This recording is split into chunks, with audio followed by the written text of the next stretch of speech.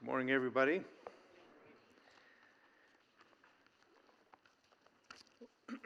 Last week, the dynamic,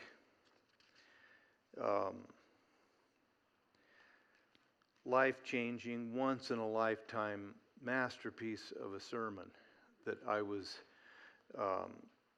going to bring, I never got to. We got through the introduction. I feel like I need to finish that today. So I'm not going to ask you to turn to a specific scripture. I have three that I will just give to you in a moment. But the subject that we looked at last week is the witness of the Spirit. That comes from Romans 8. And in that specific case, the Spirit of God is witnessing with our spirit that we are born again. We have been made children of God. Our sins have been forgiven. Our names written in heaven.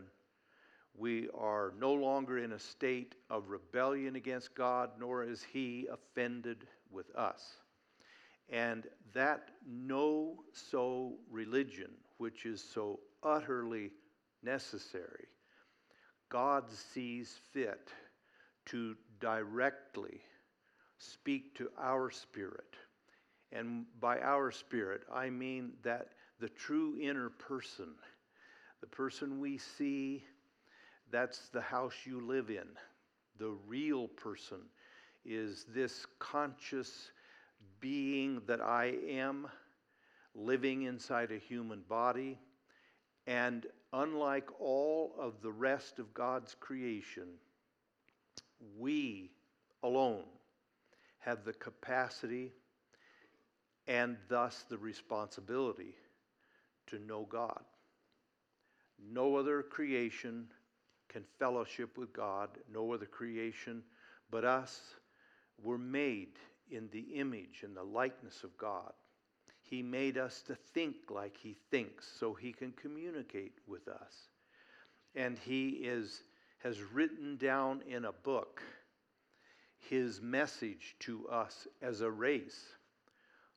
All of that, plus more than we can mention, is to call a race that has alienated themselves, that's us, from our God, to call us back to settle the issue of rebellion between us and to once again restore the original relationship He intended to have with us. Now, to do that, in the mystery of the Trinity, the Father planned to offer His only Son as an atonement for sin. He died in place of us who deserved to die, because sin is it's a moral death penalty. The Father gave Jesus to die for me in my place. And then both the Father and the Son, in Scripture, again, much of it a mystery, difficult to understand. But the Father and the Son send the Spirit into this world. He's always been in this world, but in a special way. After the ascension of Jesus back to heaven, after His resurrection, He sent the Holy Spirit, which He called the promise of the Father. The Father promised, I will give you my Spirit. He poured out the Spirit upon the church and the world on the day of Pentecost. 50 days after Passover, 40 days after Jesus ascended into heaven. The witness then of the Spirit is broader. needs to be broader in understanding than just telling us that we are saved. I'm not diminishing that at all. But there are really three scriptures that point to a broader work of the Spirit of God in communicating with us. One, first general scriptures in the 16th chapter of John, where he said, when he, Jesus is speaking, when he, the Holy Spirit, is sent into the world, he will convince the world. That's every human being. God talks to every human. There's 7 billion human beings in this world. He doesn't miss one. The Spirit, he said, will convince the whole world of 3 things: sin, righteousness, judgment. Sin, he said, because they do not believe on me. That doesn't mean the mental assent. Yeah, I believe there's somebody called Jesus and he walked the earth and all that. He means they don't believe in the sense of full and complete allegiance, confession of faith in him, and obedience to his will. It's living a life as a Christ follower. He convinces the world of sin, of righteousness. He said, Jesus said, because I return to my Father. The bodily example of God and the pattern for us to follow while Jesus was on earth could be seen. But Jesus came for a short time, returned to his Father, and what keeps alive the pattern and the memory of God who walked on this earth to show us that in a wicked world we could still walk righteously. He's gone. That seeable pattern is gone. But he's not gone, because Jesus commissioned the Holy Spirit to bring to our remembrance what is written about him here. And so Jesus, we wear, I don't know if we're still doing it very much, but you know, the what would Jesus do bracelets. That's what the Holy Spirit's job is. He reflects Jesus upon our life, and we see where the outlines of Jesus lie and whether or not our life falls within those lines or not at all. So he said he will also, in addition to convincing of unbelief, he will convince of righteousness because I'm leaving, but he will keep my pattern alive. Thirdly, he said he will convince the world of judgment because the prince of this world is condemned, is judged, meaning Satan. He will convince us that the great deceiver who deceives us to rebel against God and to turn aside unto our own way is lying. He convinces us, he speaks to us that you're following a false path if you go against God. It will lead in ruin and utter and eternal destruction. So the Holy Spirit then witnesses, testifies is what the word means. He testifies to us about way more than we have been forgiven of our sins when we are converted. There's much more that he does. So the witness of the Spirit is a broad subject. Second, along with the witness of the Spirit, again, narrowly to our conversion and to our being a child of God and adopted into his family, the Scripture says is the witness of our own spirit. Our own spirit is not fundamental. The witness of the Spirit is. When God's Spirit conveys to me the certain knowledge that I have confessed, repented, trusted, turned to Him, He directly communicates to our innermost being that, as an old hymn said, the great transaction is done. My sins are blotted out. And here's what He tells us, really, in the initial business of being converted. He not only tells us we have indeed accepted Him, but He tells us that He has indeed accepted us.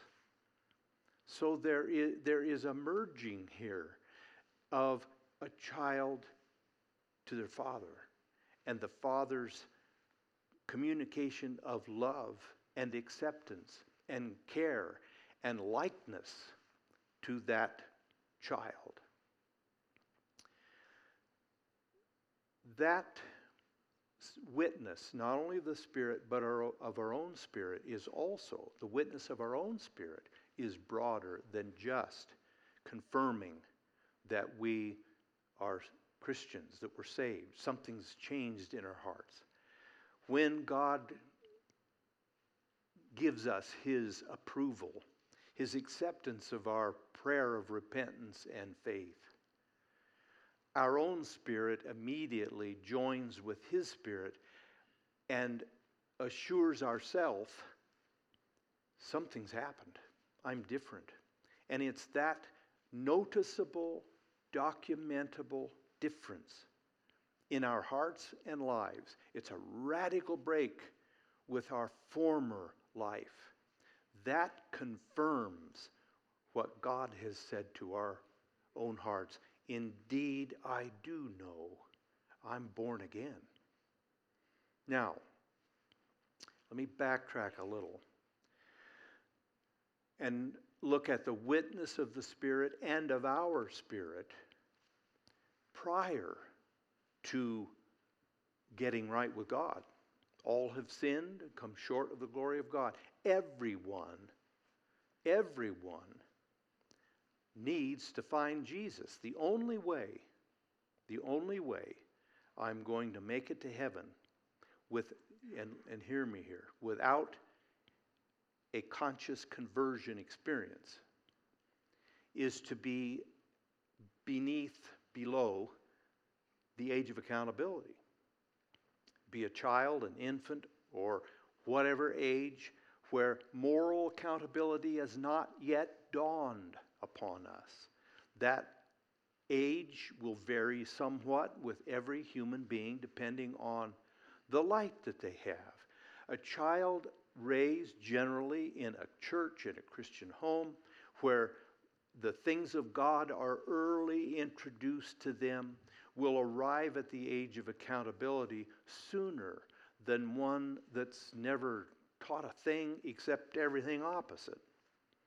But whenever that age is with each individual person, from that point on, I am morally aware and therefore morally accountable. So everyone has a pre-conversion period of their life. Unfortunately, in fact, we have the words of Jesus, that most people never come to the place where they settle things with God. I hate to say it, but Jesus said it, so I'm shoot arrows at Him. He said, many enter on the road that goes to destruction, and few there be that find the pathway that is narrow and leads to life. So there is a witness of the Spirit, first of all, that is convicting.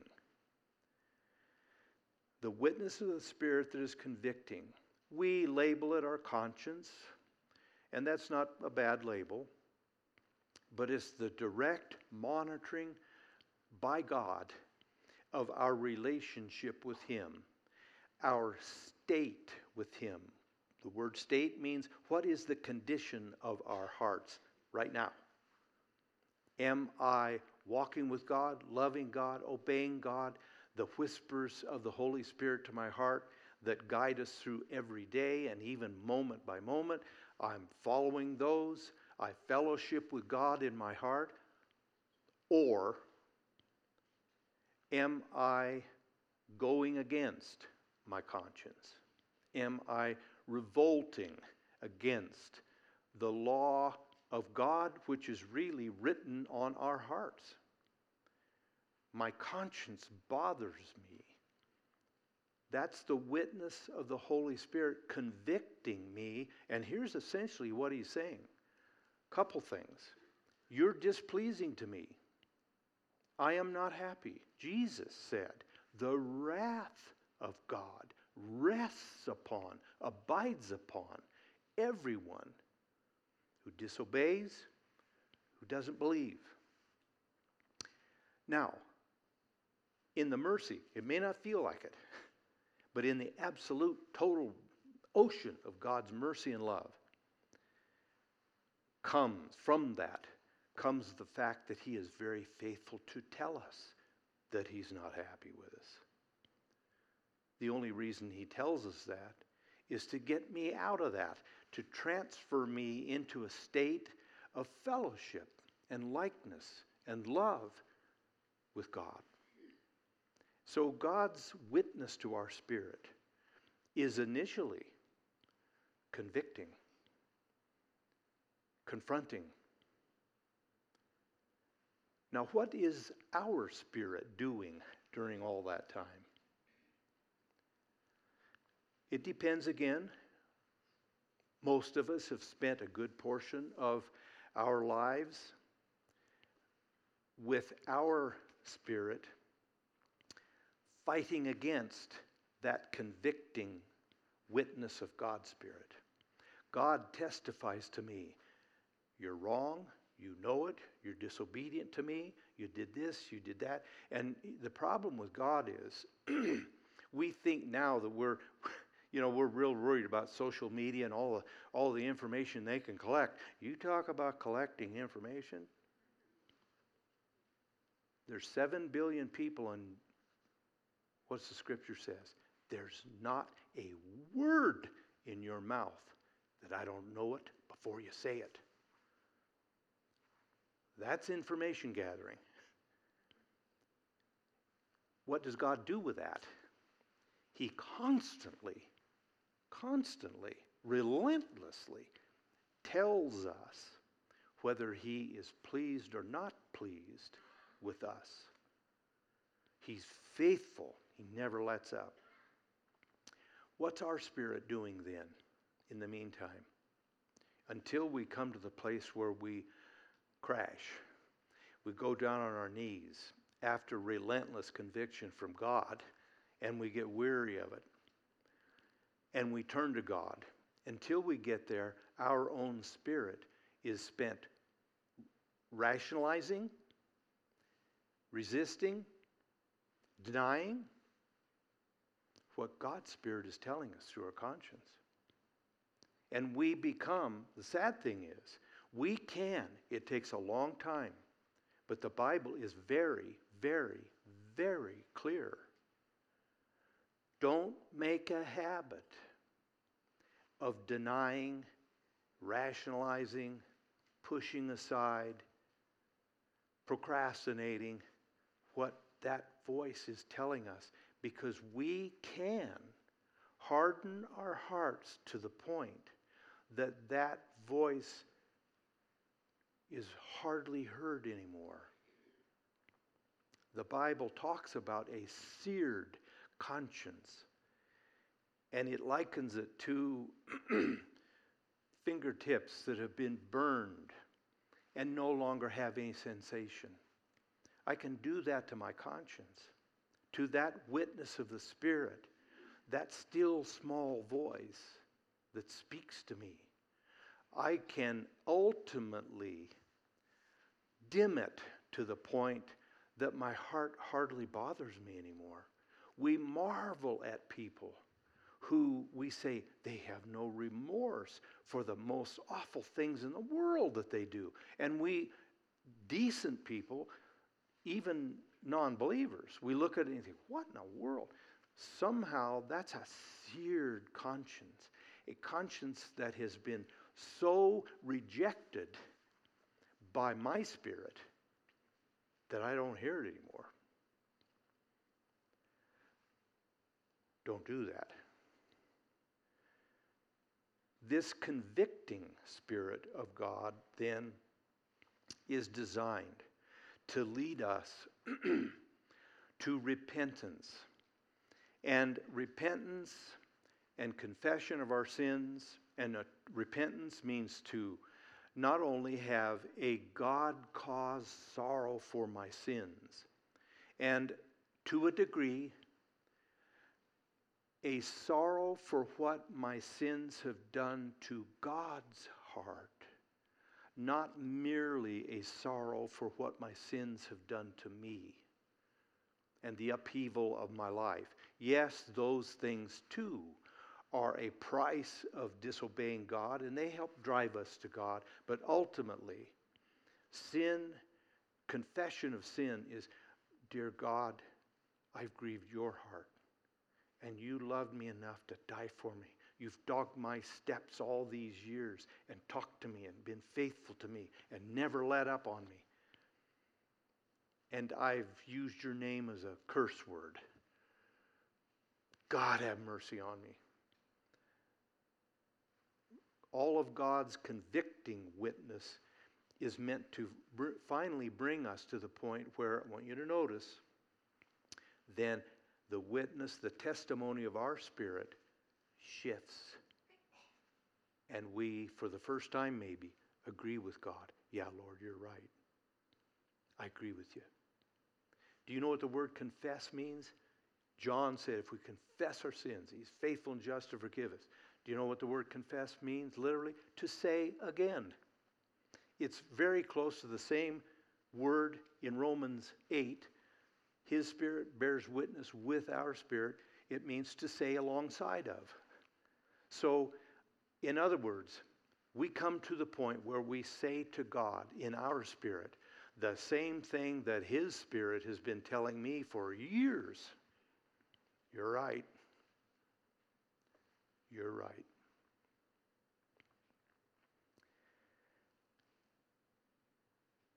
The witness of the Spirit then becomes a confirming witness.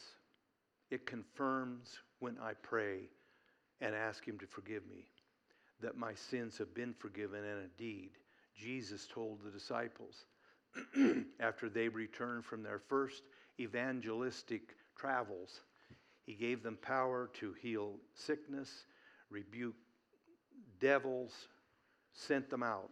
When they came back, they were still shallow Christians. And so what were they talking about? What were they just spilling out to Jesus in their report of their evangelistic endeavors? They were saying, oh man, Peter, somebody died, we raised him from the dead. Somebody else had this disease. we healed them, touched them. So-and-so was demon-possessed. We cast out Jesus cut it off. And He said, don't make that the basis of your rejoicing. Well, that's pretty big stuff. He said, don't make that the basis. Rather, He said, this is in Luke, rather, you rejoice because you know. K-N-O-W. You know your name is written in heaven.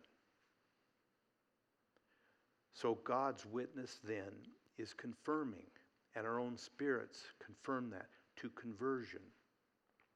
Further, maybe just as plain as I can, this is not the first time you've heard this, But frankly, it grieves me that it seems like it's very little mentioned, what I'm going to mention, anymore, hardly anywhere, and it seems like nobody pays any attention to it.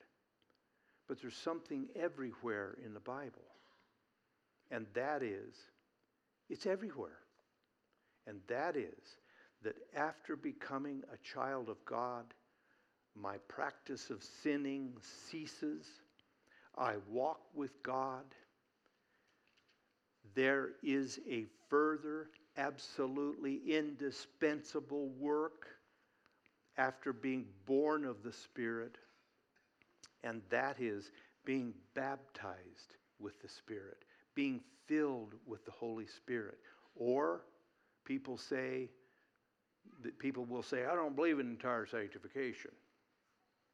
Well, you better check it out with Paul and the Holy Spirit who talked to Paul, because Paul prayed for the Thessalonians. I pray, he said, to the God of peace, that himself would entirely sanctify you. What's that all about? This is something else. I hope I've made it clear. We have two problems. We're born into the world with an inclination to sin. We come into this world with a heart that is fallen and that is bent towards our will and against God's will. That is what prompts us to a career, a lifetime, a practice of sinning in the first place. And that's why it's universal. If it weren't for that inbred, inborn inclination, there's got to be somebody somewhere that comes into this world and we bring them home in their little blanket, pink or blue or whatever they want to identify as. And then they just never are bad.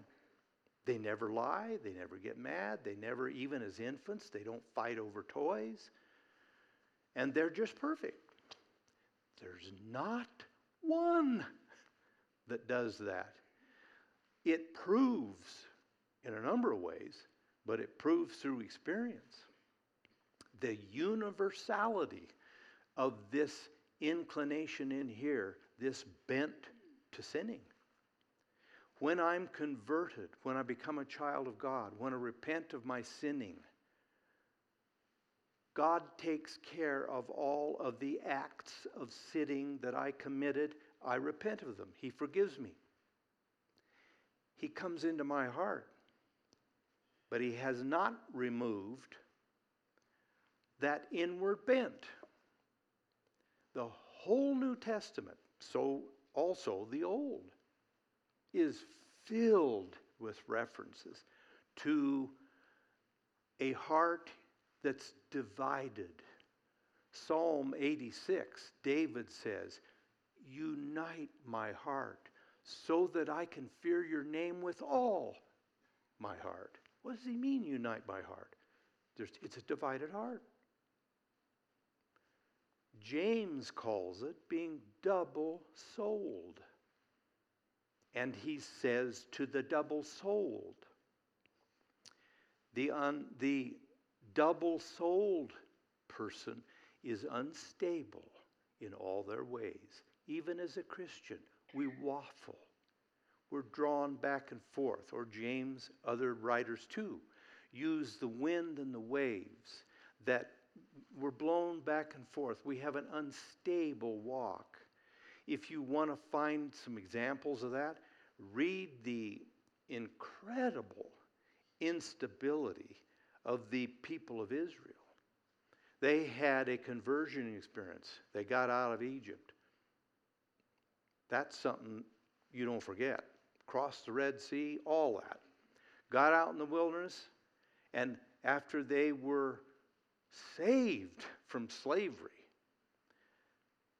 they sang and danced on the far shore of the Red Sea, thanked God. They said, there's no God like this, glorious in holiness, wonderful in deliverance.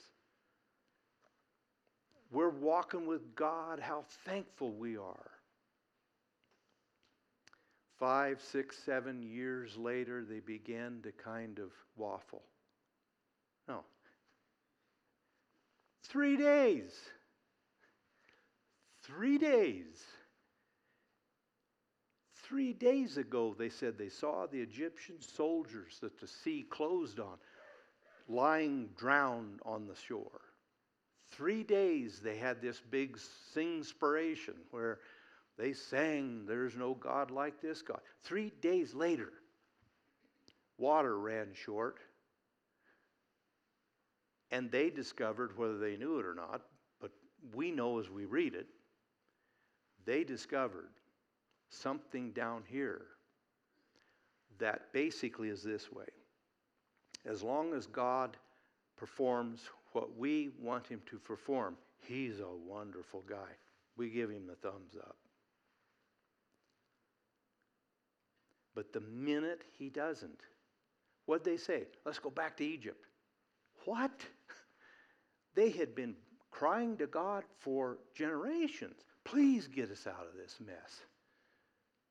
And the minute anything went wrong, we're going back. That's double-mindedness. We haven't gotten rid of the deep inbred, one definition of this inbred sin. The Bible just calls it a carnal mind, a focus on the things of this earth and the values of this world. But a good description of it, or definition, is excessive love of self. And so my agenda ends up butting heads with God's agenda. And whenever God's agenda looms and I see it doesn't look like he's going to grant me my desires, he's not going to be, and here's where it's really at, he's not going to become my step and fetch it boy who does what I want him to do. And that's really the disciples. If you want another example, read the disciples. Read the people of Israel for examples of people who still love themselves and their agenda, even though they love Christ. It's two loves, but it's double-minded. And you can't indefinitely live like that. That's why Jesus told the disciples, he told them all about the need to be filled with the Holy Spirit. And just as he told them, you stay in Jerusalem until the Holy Spirit comes upon you, then you go out and be witnesses throughout the world for me. We need the same thing. We must have that double-mindedness cleansed. We have to. Or we end up amounting to nothing for God. Jesus knew that. That's why he told those disciples who just a couple of days earlier were bickering among themselves, thinking Jesus wouldn't know about it, bickering among themselves as, can you believe this? Who's the greatest? We're more sophisticated nowadays. I don't know how many of you gather in the hallways or maybe sit in the conference room where we have the board meeting, and people on the board turn and say to the other person, I'm the greatest in the room. Who does that? Carnal Christians. Maybe they're not savvy enough to keep it inside. But Peter and James and John, they were dumb enough to say it out in the open. I'm the greatest. No, I am.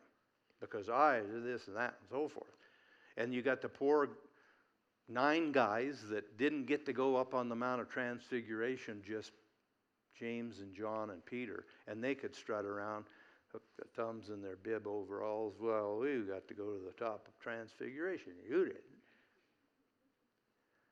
Could Jesus send out into the world ultimately to face crucifixion, burning at the stake, or as John was rescued from, thrown into a boiling vat of oil with that kind of attitude? Of course not. That's why he said, don't you dare go anywhere until you get that cleansed out of your heart. Now, how do we know that it's a cleansing? Because in Acts 15, Peter defines very clearly that just as the Holy Spirit bears witness that we're forgiven and saved, he bears witness that our hearts have been purified in the infilling of the Holy Spirit. He used that phrase. Peter's reporting in Acts 15 about this big discussion was going on. What do we do with the new Gentile believers? They weren't raised in Jew. They eat bacon. What do we do with them? Do we make them hold to those old Jewish rules? The decision, of course, was no. Those are done. But in the course of that discussion, Peter reminds them of how he was the first of the apostles sent to Gentiles to preach the gospel. And that was the household of Cornelius. He goes to Cornelius' home, and Cornelius was a devout man, prayed, gave, followed God, even though he was a Gentile. And Peter began to preach to them, and in the middle of his preaching says, the Holy Spirit fell upon them. Peter, interpreting that and reflecting on it as a part of this discussion about the Gentiles, are they second-class citizens? He said, they're not. And he said, here's my proof.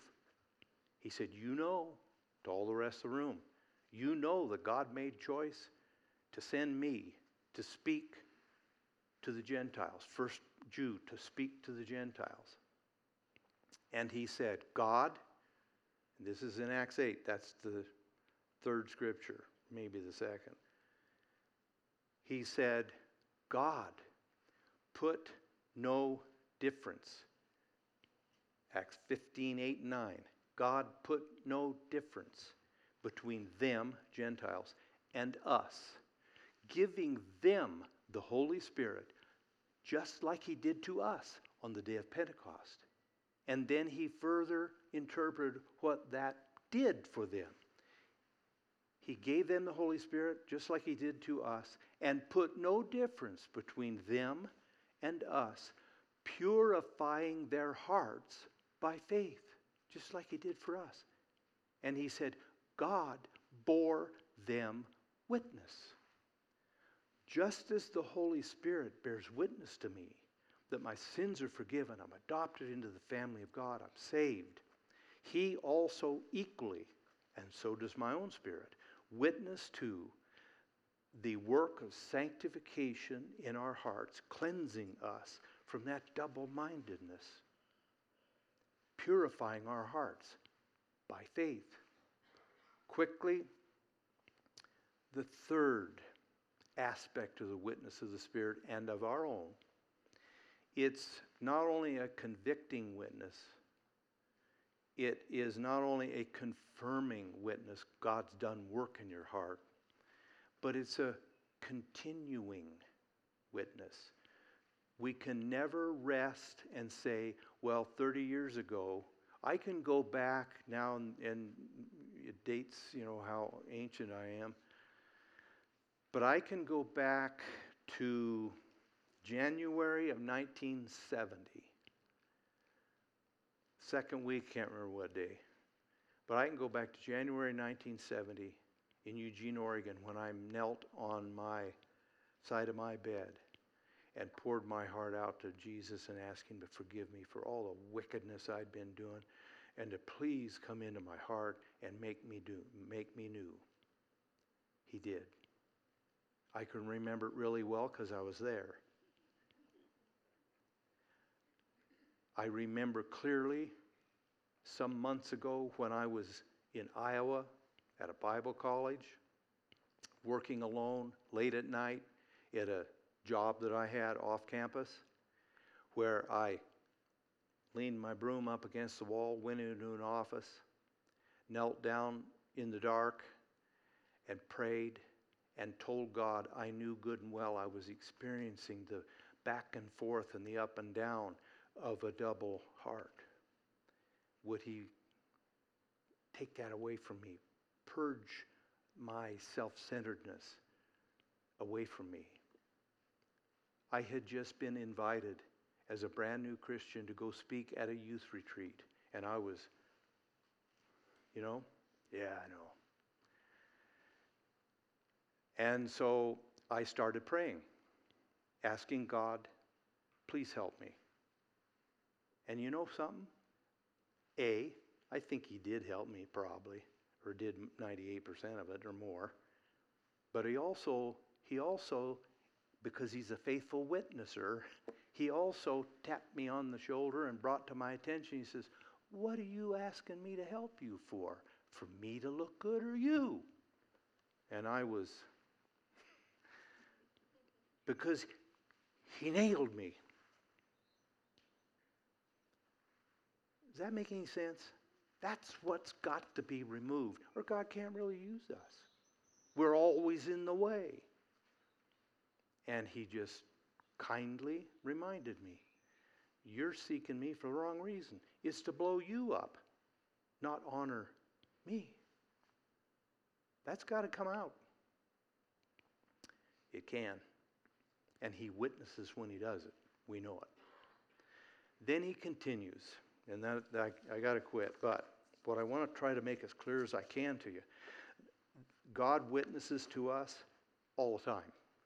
I mean, he talks to us daily. And he lets us know we're pleasing or not. Hebrews 11, that's the Hall of Fame of saints. And of the Old Testament saints, it makes this statement. They had this witness in themselves that they pleased God. Now that is continual. It's daily, hourly, moment by moment. And if we get out of line, he tells us our job is to make it right with him and keep on moving. The witness of the Spirit then is never absent, never silent. He's always telling us something about us. Listen to it, follow it. It'll lead us home to heaven. Let's bow our heads.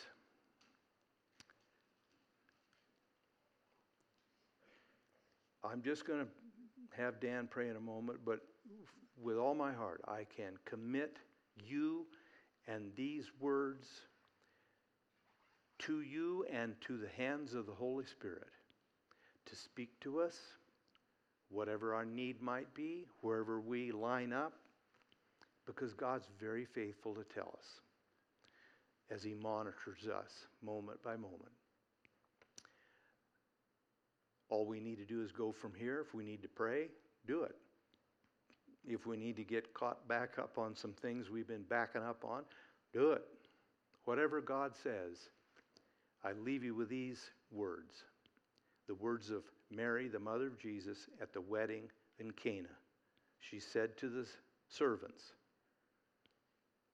pointing to Jesus, whatever he saith unto you, do it.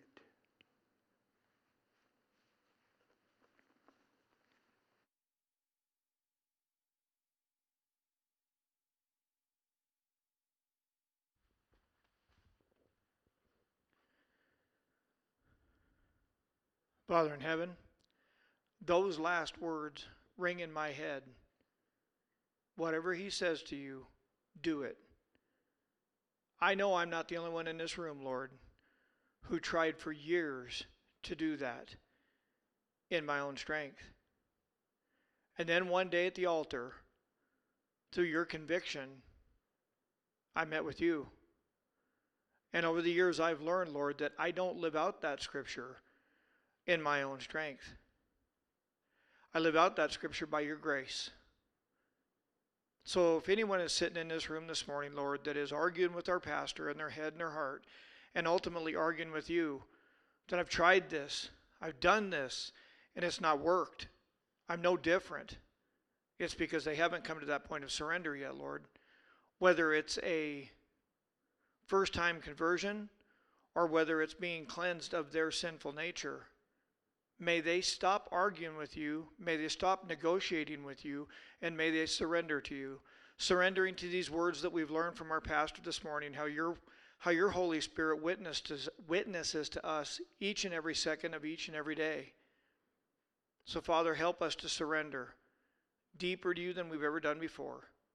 And I pray, Lord, that we would be a church that would know, we would know that we know that we know from the witness of your Spirit and the witness of our own spirit toward you that we are okay with you, or that if we're not, and that we would just come to you and allow you to do a work in our heart that you see that needs to be done. So I just lift that up to us, to you today on behalf of this congregation, Lord, that we would be a congregation that would live a life that would be pleasing to you by your grace and by your mercy and to your glory in all that we do. In Jesus' name we pray. Amen. Love you guys. You are dismissed. Have a great day, everyone.